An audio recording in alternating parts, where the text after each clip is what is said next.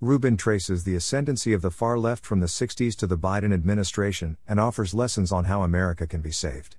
Yoni Kempinski, April 27, 2021, 1:53 a.m. Share. While David Rubin remains fond of the great music that came out of the 60s, the seven-time author said that the decade birthed a more insidious cultural shift whose lasting impact reverberates today stronger than ever. In his latest book, Confronting Radicals: What American Could Learn from Israel, Rubin traces the current social unrest that seems to be unraveling America all the way back to the decades after the 60s, during which apparent former leftist radicals and Marxists appeared to join the mainstream, becoming academics and climbing the corporate ladder, but in reality were using their newfound acceptance to gradually implement a far-left agenda right under the unsuspecting noses of the American public. Rubin said in an exclusive interview with Eretz Sheva that the impetus for the book came after he saw the riots in the aftermath of George Floyd's death. He watched with disbelief as American cities were burned down by people who were supposed to be peacefully protesting racism. The New York City-born Rubin, who has lived in Israel for 30 years, was shocked to see entire formerly bustling blocks of the Big Apple boarded up in anticipation of looters and violent rioters.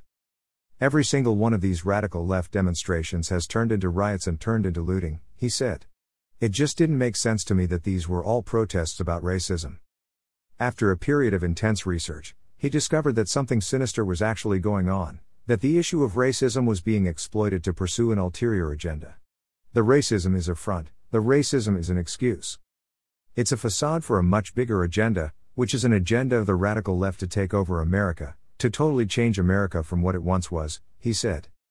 He explained how to the average person today's protesters might look like they are fighting for a worthy cause, but under the surface the radical left, after decades of experience, is very practiced at exploiting certain events to their advantage in order to serve a much bigger agenda. Rubin said that history has demonstrated time and again that if you create anarchy in a country then something has to come in to take its place. The agenda of the radical left is to fill this vacuum with a Marxist society. Marxism is still not a palatable term to most Americans, so they give it the more user-friendly name of socialism. In the book, he traces how 60s radicals decided to replace the system by taking over the system, going mainstream in the 70s by joining the Me generation, where they prospered in academia, education and the corporate world. They began pushing their agenda as far back as the Jimmy Carter administration, a far-left transformation of the Democratic Party that bore fruit with the ascendancy of former radical Chicago organizer Barack Obama to the White House, where he sought out staff who shared a similar outlook. The Biden presidency, which he called Obama, Part 2, is steering the country down the same dangerous leftward path. With his health issues, Biden doesn't seem to be in control of the administration, he said, which is full of Obama associates. Rubin explained that he's worried about the future of the United States not just as a former American who is now an outside observer but also as an Israeli. The radical left is staunchly anti-Israel. Rubin sees big problems ahead for Israel if America keeps heading in the same direction. He hasn't given up hope, however. But he said that a nation needs to be able to learn from its successes and its failures in order to pave a righteous path forward. Rubin sees many lessons from the long history of the Jewish people and Israel that can serve to help guide America back onto the right course. Israel has learned from our successes but also learned from our mistakes, he said. He noted that most Israelis eventually realized that the Oslo Accords were not a good idea, that land for peace was a bad move, and the country was eventually able to change direction, and to use that experience as a lesson. In addition, Israel has a long tradition of honoring its heroes, such as Herzl and Ben-Gurion. No human being is perfect, there is good and bad, but without founding heroes, a nation loses its bedrock. Indeed, children need a solid foundation in a country's heroes in school, as children are the country's future.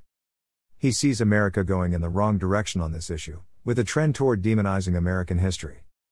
Rubin pointed to the recent trend in American cities of vandalizing and tearing down statues of historical figures such as George Washington and Thomas Jefferson, decontextualizing their being slave owners, not taking into account how widespread the practice of slavery was around the world during their era.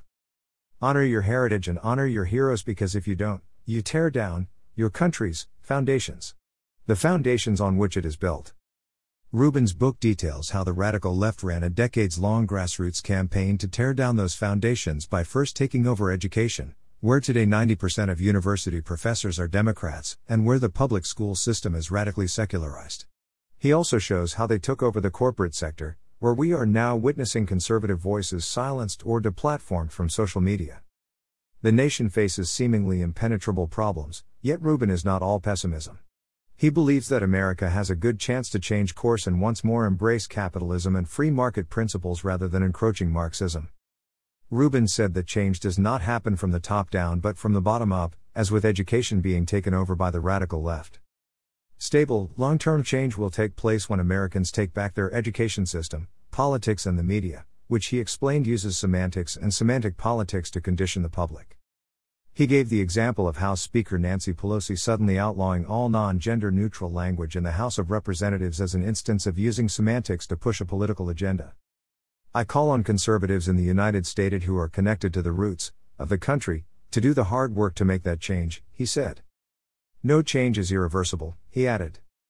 Confronting Radicals: What American Could Learn from Israel by David Rubin is available at Amazon and will soon be available at selected Jerusalem bookstores.